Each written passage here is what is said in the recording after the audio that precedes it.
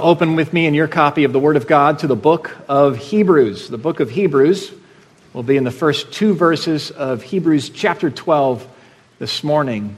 If you're visiting with us and don't have a copy of the Bible, or if you don't have a copy of the Bible with you for any reason, page 1008 in the Bible provided for you will get you right there. Well, if you're running a race, there's probably no getting away from the pain. That's just a part of it. But the answer to getting across the finish line is not focusing squarely on your pain, even focusing on the pain of others who have made it. So it is in the Christian life. It is costly, it is difficult to be a Christian and to stay one. And we don't make it across the finish line by focusing on the costs, but by focusing on the reward. By focusing on Jesus, not even in what he paid for us, but in the reward that was and is his even now. Let's read together from Hebrews chapter 12. Therefore, since we are surrounded by so great a cloud of witnesses, let us also lay aside every weight and sin that clings so closely, and let us run with endurance the race that is set before us, looking to Jesus, the founder and perfecter of our faith, who for the joy that was set before him endured the cross, despising the shame, and is seated at the right hand of the throne of God. Turn with me back one chapter to Hebrews chapter 11, verse 35. Just about a paragraph and a half.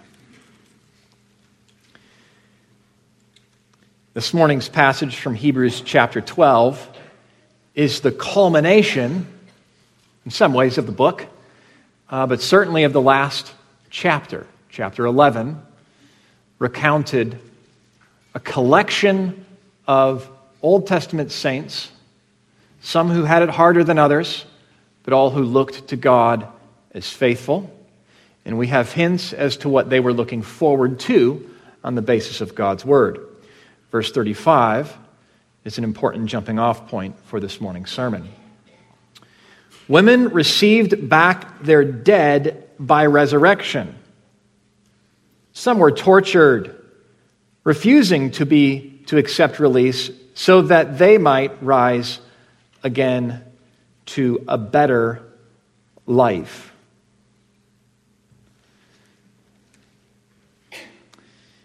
Resurrection back to life. This is what some of the women in the Old Testament experienced in their children dying and a prophet, two instances, raising those children back to life, and they believed God's word and they trusted the prophet, and God, through his prophet, performed a resurrection. Quite amazing. Abraham, many years before, took his son Isaac up the hill. God had commanded him to offer his son as an offering, to slay his son. Only God can tell anyone to do that. And he would obey, but God had also said it was through that exact son that all of God's promises would come about. And so there was a tension. God said this son would be the one through whom many descendants come, and salvation comes to the world. But then God just said to kill that son. So he figures, well, God can raise him from the dead. So I'll obey God and we'll trust God to do what he said. Figuratively speaking, he did receive him back, the author of Hebrews says, because God provided a substitute for that offering there on that mountain. A ram instead of Isaac was given. Now, some sons were raised literally, these sons of these women, apparently. But just back to life, more of the same life. Might even just call it a resuscitation. But this verse here, verse 35 in chapter 11, also speaks of those who refused to accept release when tortured by recanting and taking back their faith and denying their God. They refused to accept release because they were looking forward to a better life, being raised to a better life. So I take it that the figurative resurrection of Isaac there on the mountain and the real resurrections or resuscitations of the sons of these women in the Old Testament are but prefigurings and shadows of a real resurrection, not to more of the same life, but to a better life. And that these are hints planted for us in the Old Testament story that lead us to recognize who Jesus is when he comes, certainly when he is raised. Resurrection to a better life, not just more of the same. In the headlines this week, we learned that Jeff Bezos and many others are investing millions and billions of dollars in anti-aging pills. Apparently, 5 years from now, they may be available to us. And I was thinking, yeah, I would want to keep living, but I don't know. It's kind of rough here. More of the same? More of the same? You can still get hit by a car.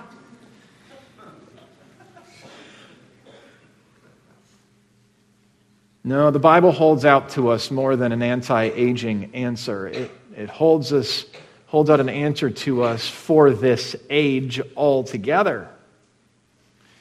A different quality and quantity of life, a better kind of life that is not entirely dissimilar to this. It's bodily, we learn. The Scriptures promise a resurrection from the dead. But it is qualitatively and quantitatively different. Well, what is better about this life? How is it a better life? What's so good about it? Well, it must be good if we consider all that others were willing to give up for it. In verse 35 of the previous chapter, willing not to recant their faith in the midst of torture because they looked forward to it.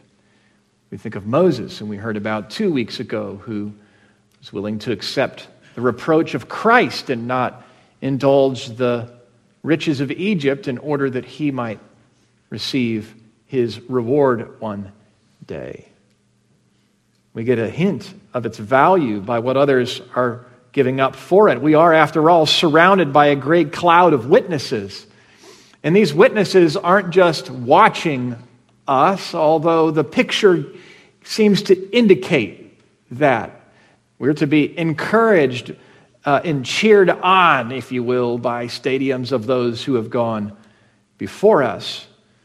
But that is primarily an legal image. We're surrounded by a great cloud of witnesses testifying on the stand to the faithfulness of God on the basis of his own character and word and on his faithfulness to them.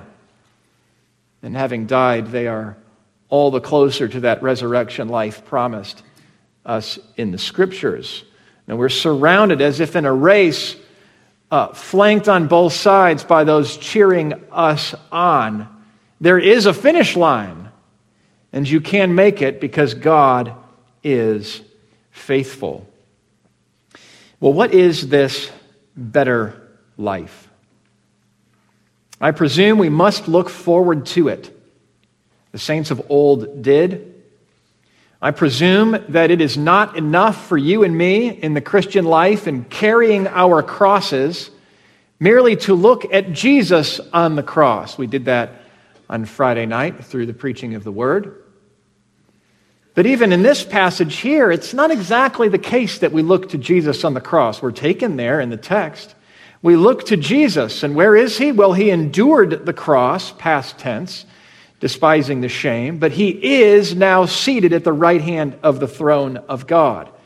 In other words, there is a need to endure. There is a problem of suffering and trouble and temptation to leave off Christ in this life. And the answer is not to look at Jesus suffering on the cross. In fact, that won't help you endure on its own. it is to look at Jesus seated on his throne, having endured the cross. And so we make sure our eyes are in the right place. And what is the substance of this life? What is this better life?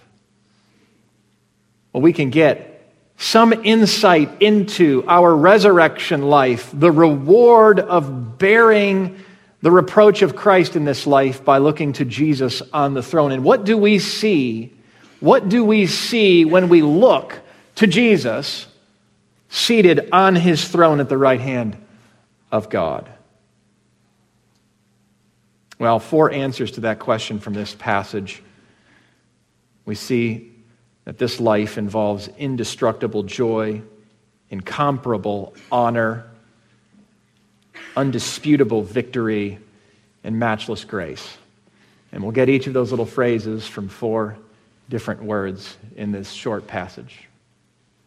Let's meditate on this passage together and consider God's word. What do we see when we see Jesus on the throne? We see indestructible joy. Indestructible joy. Not even death can stand in the way of Jesus' joy on the way to the cross. Look to Jesus, we're told, the founder and perfecter of our faith, who for the joy that was set before him, very, very important, who for the joy that was set before him endured the cross, despising the shame. It's indestructible. This joy was enough to power Jesus through the suffering of death. A great suffering indeed, as we have learned and will explore today. And death cannot stand in the way of this joy because of the way it comes to him from his Father.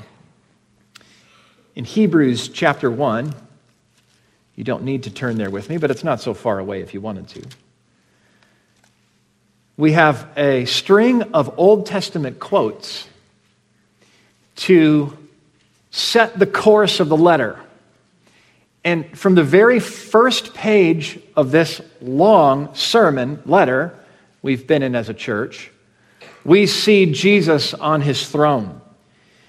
And numerous times that throne is repeated and referred to. In the third person, his throne, he is seated, his throne.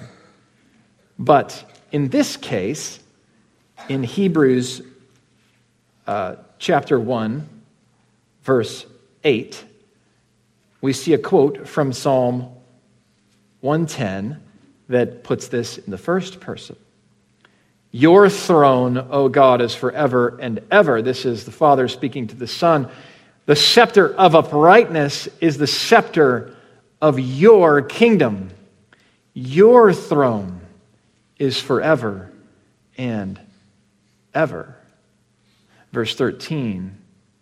Sit at my right hand until I make your enemies a footstool for your feet. This is the Father speaking to the Son. You can go back to chapter 12 now. It can't stand in his way, death can't, because of the way that this promise, this joy comes to him. It comes to him from the Father, directly to him. It is the Father who speaks. Consider the source, in other words. If you're buying leather, made in Italy is something you might want to look out for. I don't know, at least that's in my head. That leather from Italy is good. I guess they've got really good cows in Italy. Or maybe they have them imported and they're just really good at what to do with cows to make really good leather. Different cultures and countries and places take pride in different things and get a name for it and are especially good at it. Consider the source. Where was this thing made exactly? Well, that matters to us if we're looking for quality. Well, this joy that Jesus is holding on to, that powers him through the cross, is a joy that is made in heaven. There is nothing like it. There are tastes of it here, insofar as God gives us one blessing or another. But this joy is a joy from heaven. It is qualitatively different than what we know here. This is indestructible joy, and not even death can stand in its way. And death can't stand in its way because of how it came to the Son. And because it comes by way of the Father, it knows no end. The cross was something to be endured. He endured the cross. He's done enduring the cross. He remains a man, but he is not a man on the cross anymore. He came through to the other side. The great encouraging truth for us this morning in the fact of Jesus' resurrection is that while we may have to go through this life and suffer in various ways, we will never come through the joy of heaven. We will never pass through and come out the other side of a really good day when we're with Him, and then meet a day that isn't quite what the one was before. Forever and ever, it will get better and better. It's great news, and it's news we can count on because of the resurrection from the dead.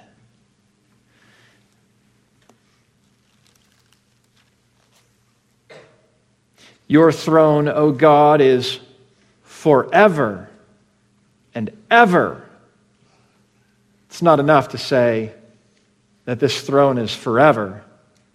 It's a throne that is forever and ever. Well, what is this joy?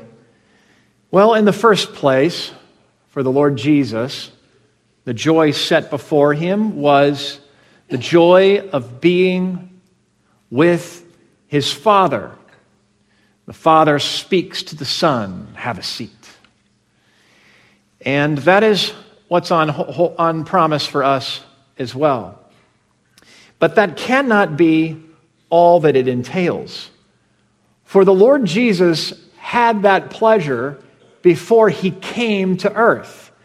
It was not necessary for Him to go to the cross in order to be with His Father. But the Father sent the Son, and the Son in love came for us. And so there must be more than the Father and Son being together that powered the Son in joy through the suffering of the cross. And so there must be more for us as well. And there's a hint in this word endured. For this word endured is not passive, as in Jesus went through the cross, had to go through the cross. Rather, He actively endured the cross. He didn't just get through it, but He went through it. So there must be yet a joy for Jesus as He is facing the cross, on the other side of the cross, that depends on what He's doing on the cross to lay hold of. There must be some joy that Jesus is seeking by way of the cross. Indestructible joy, and that's on hold for us as well. Now, incomparable honor. Incomparable honor. And if we get our first point from that word joy, then we get our second point from this word shame, which is the opposite of honor. I'm not preaching the opposite of what's here. Follow me. The cross was about more than pain for the Son of God. And it was more than pain for those who were crucified next to Him, criminals. It was more than pain, but it was shame. And that shame was a big deal in ancient Rome. By hanging criminals and traitors on crosses for all to see, naked, ashamed, Rome communicated its will to force obedience and order. It's how it got the job done of bringing about the peace that it could. It was a big deal in Rome. And this shame was a big deal in heaven as well. For the Son of God didn't only go to death, but to a particular death, and death on a cross. The Son of God was hung out in a shameful way in public to be humiliated and embarrassed, and there he bore the shame, the accusation, criminal, guilty for sin. This shame was a big deal in Rome. It wasn't just about pain, and so that is the case in heaven. But it's interesting that while this shame is a big deal, it is belittled in our passage. For the joy that was set before him, he endured the cross, despising the shame.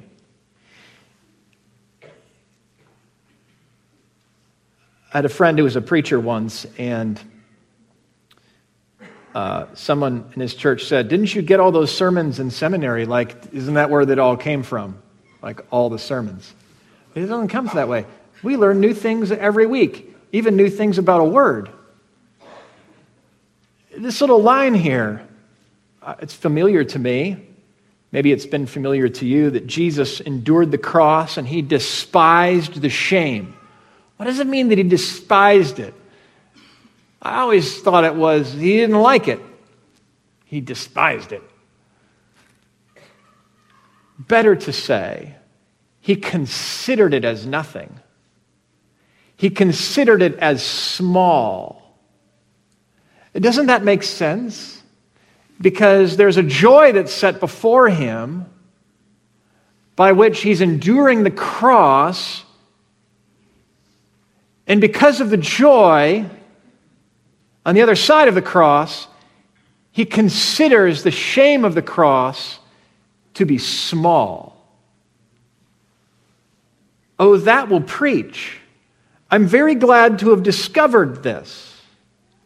Because if the shame is very great, and it was very great, consider this. I hesitate to pile on the word infinity, but we have no other word for the immeasurable guilt that we have as sinners before a holy God. We have no business rejecting him, ignoring him, not giving thanks to him, rebelling openly against him. All of us are in this in Adam. All of us are in this as sinners. Not one is exempt in this room. We don't come to church on Easter, any of us, because we are good, to prove something. Oh, we may in our heart, I suppose. But that's not why this exists. The cross and the resurrection happened, and we come to celebrate both because we are sinners and we have great need. And our debt before God is an infinite debt that we could not pay, but for an eternity condemned in hell. So this is a very great shame that Jesus takes this shame, not for a sinner, but for all those for whom he died. What a cost! What a shame! And yet, the joy that was set before him means that that shame is small. It can't compare with the joy that is on the other side of that cross. And that is not to make little of the cross. It is to make much of that joy. Much of the joy of the honor that would be his for enduring the cross. The shame is immense. That honor is more immense still. And Jesus despised the shame of the cross because he greatly desired, knowing what it was, the honor that would be his when he hears from the Father, "Take a seat at my right hand." And so, friends, we live in a shameless age. The headlines can be summed up in the simple and memorable and biblical phrase, they exchanged evil for good and good for evil, calling evil good and good evil. And the great temptation for you and me, if we are in Christ, is to equivocate and kind of join in and say we understand when really we live in an upside-down world, and it's just how it is. To be a Christian is to confess that we are upside down apart from Jesus, and it is to exchange calling evil good and good evil for calling good good and evil evil. And coming to the cross for forgiveness means confessing that we are on the wrong side of that equation. We are evil, and the reason we want to call good evil is because we can't call ourselves evil. We have no way out of that verdict. But because of the cross and the grace of God, we can call evil evil and good good, and God good, and ourselves sinners, and still have hope of salvation. Now, we live in a shameless age, but because of the cross and because Jesus is on his throne and honored there with incomparable honor, you and I can live shamelessly. We can live unashamed. Jesus on his throne, incomparable honor. Now the third, undisputed victory. That is what he knows there. What happened to all the evil? It is not God's intention, this is part of the good news of the gospel, that forever and ever sin and death would exist in parallel, in some kind of strange, mysterious harmony with the holy God of heaven and the eternal life he holds out to us.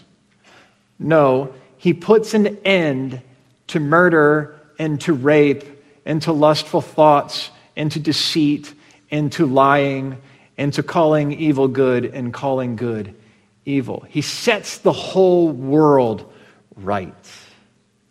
How that can be good news for us, we'll get to in a moment. But in the first place, we have to confess that if Jesus is on his throne, and if, as he's promised, he is coming back, then every wrong and upside down and twisted and distorted and sick thing about this age, including the sin in our own hearts, will be gone. And that's great to hear.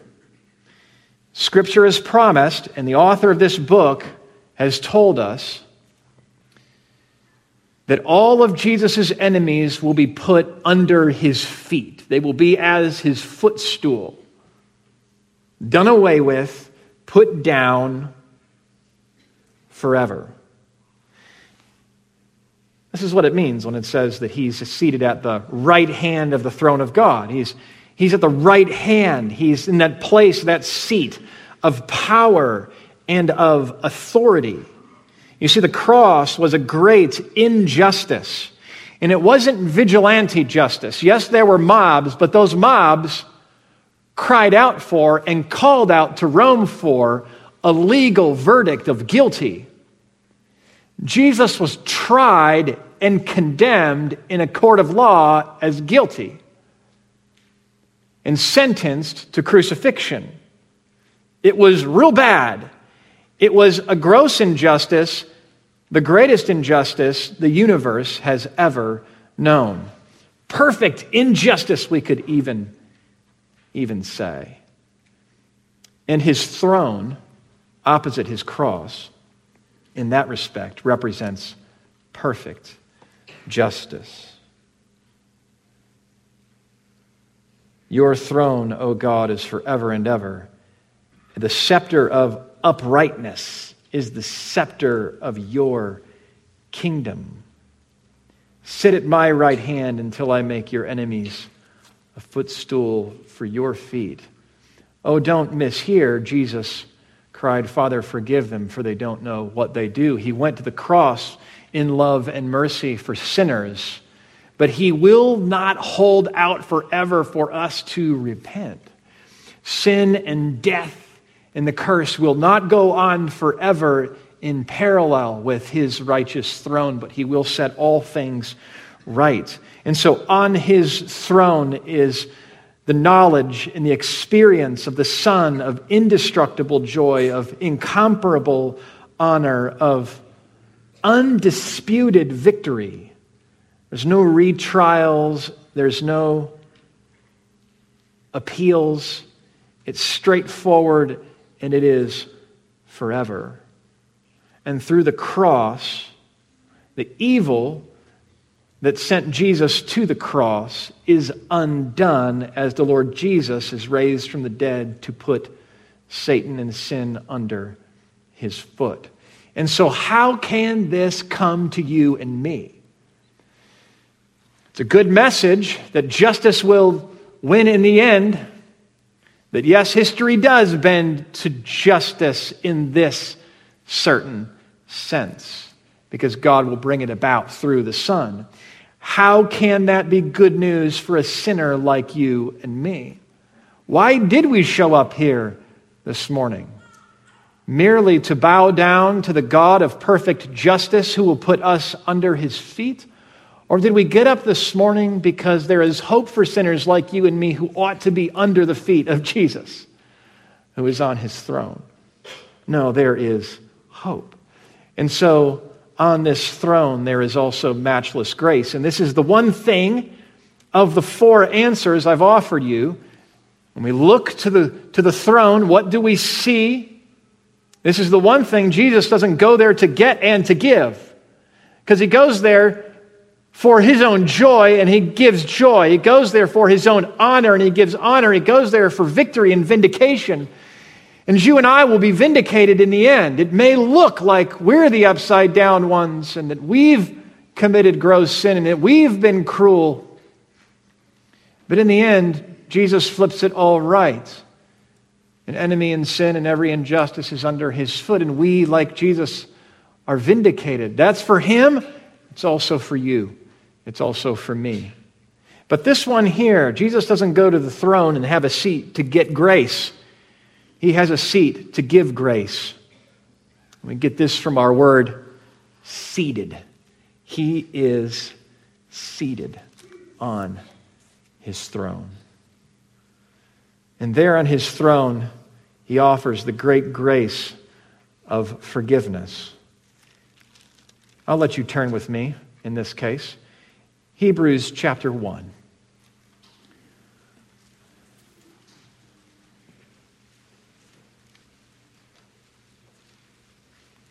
Verse 3, he is the radiance of the glory of God and the exact imprint of his nature, and he upholds the universe by the word of his power. After making purification for sins, he sat down at the right hand of the Majesty on high. He is sitting down because he is done being crucified. He's sitting down because he has already made purification for sins. You and I could not be accepted in the presence of God because we are unclean, we're stained with sin all the way through. But because his cross, his death, his sacrifice of himself for you, a great high priest offering a perfect sacrifice for you, you can be purified of your impurities. You can be forgiven, fully forgiven of all of your sins. So when we see Jesus sitting down at the Father's right hand, when he's seated on his throne, when we consider the throne, it's not just that we consider the possibility of forgiveness and looking at the cross, because, friend, consider that if Jesus is still on a cross, he's still condemned. If Jesus is still dead, he's still condemned. But he's not condemned anymore because he's on his throne. And so you need to look not only to a cross, but to a throne and a Savior who's on the throne. So there is grace greater than our sins on offer to us. Grace which offers the forgiveness of sins to sinners. Matchless grace. There's also grace for fellowship with God. Turn with me to chapter 4.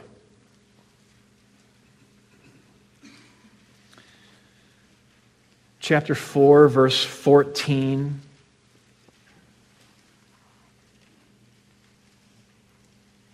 Since then we have a great high priest who has passed through the heavens, Jesus the Son of God.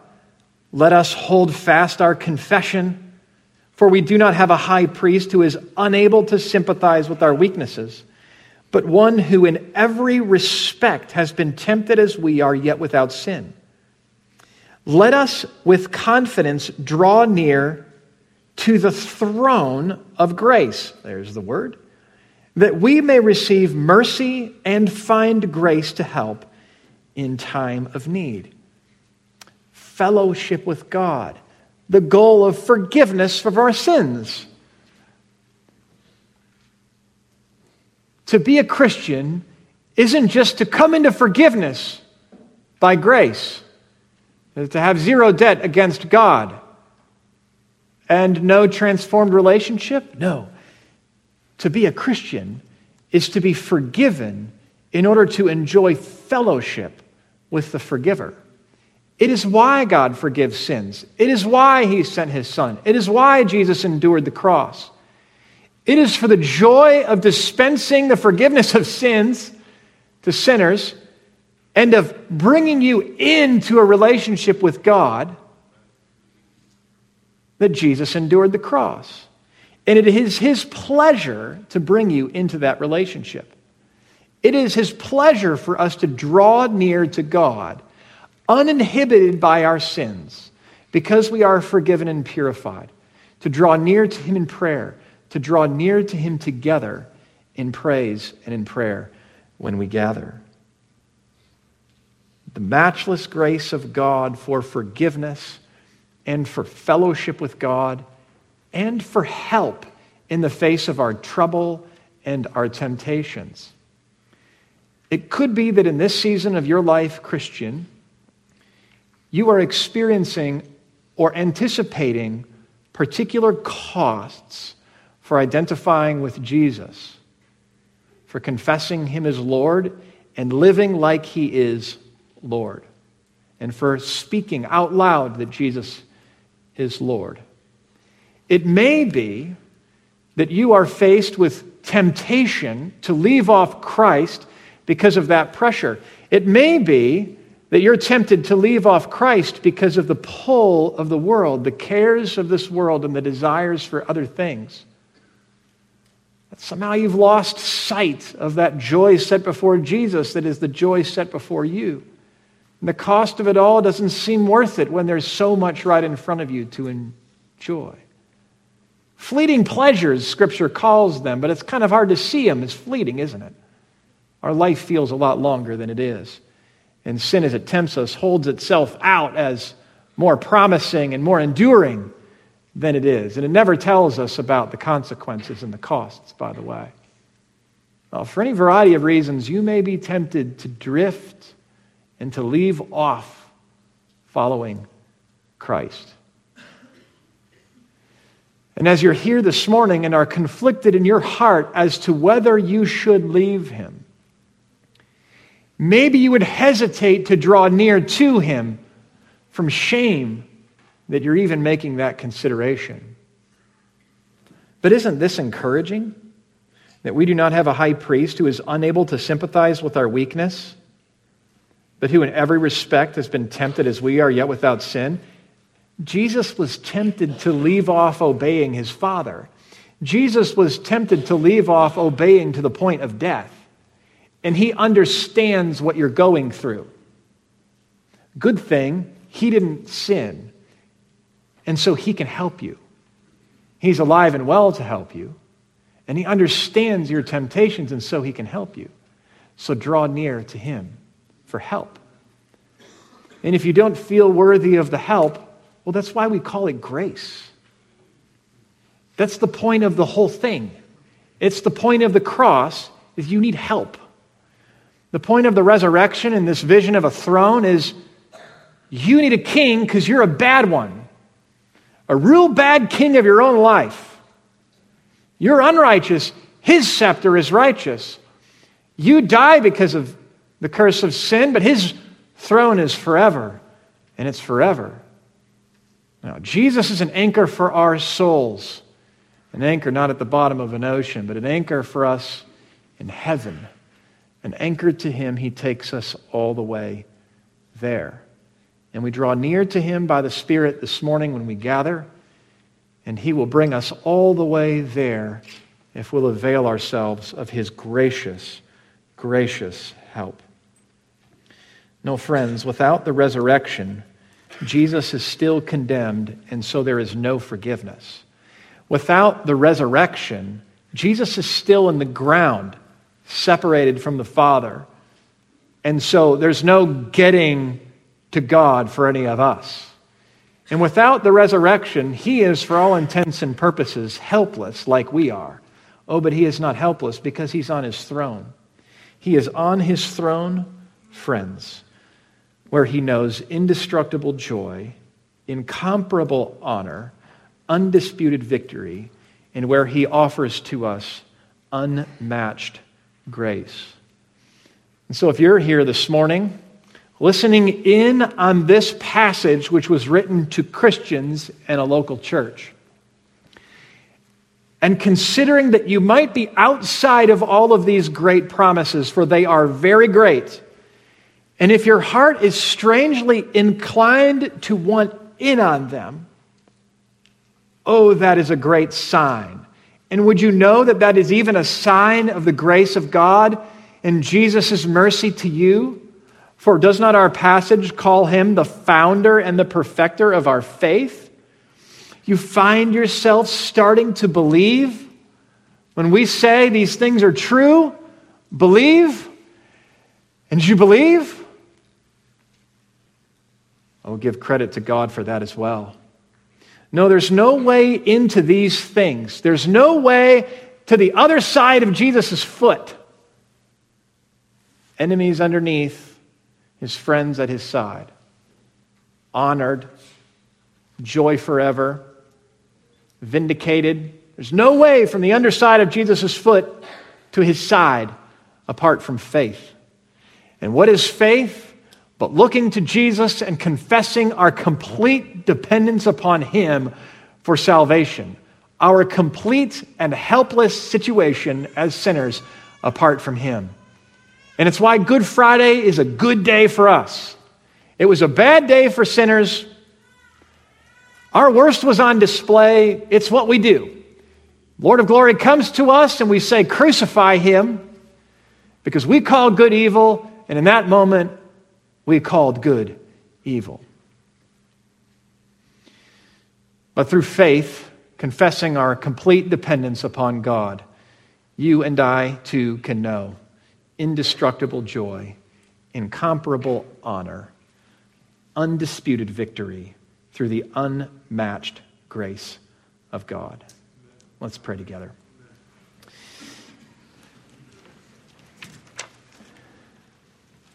Oh, Father, we thank you that there is so much encouragement in the Bible. There's so much truth about us. And by faith, you've allowed us to confess that we have nothing to bring to this relationship that you have not given to us.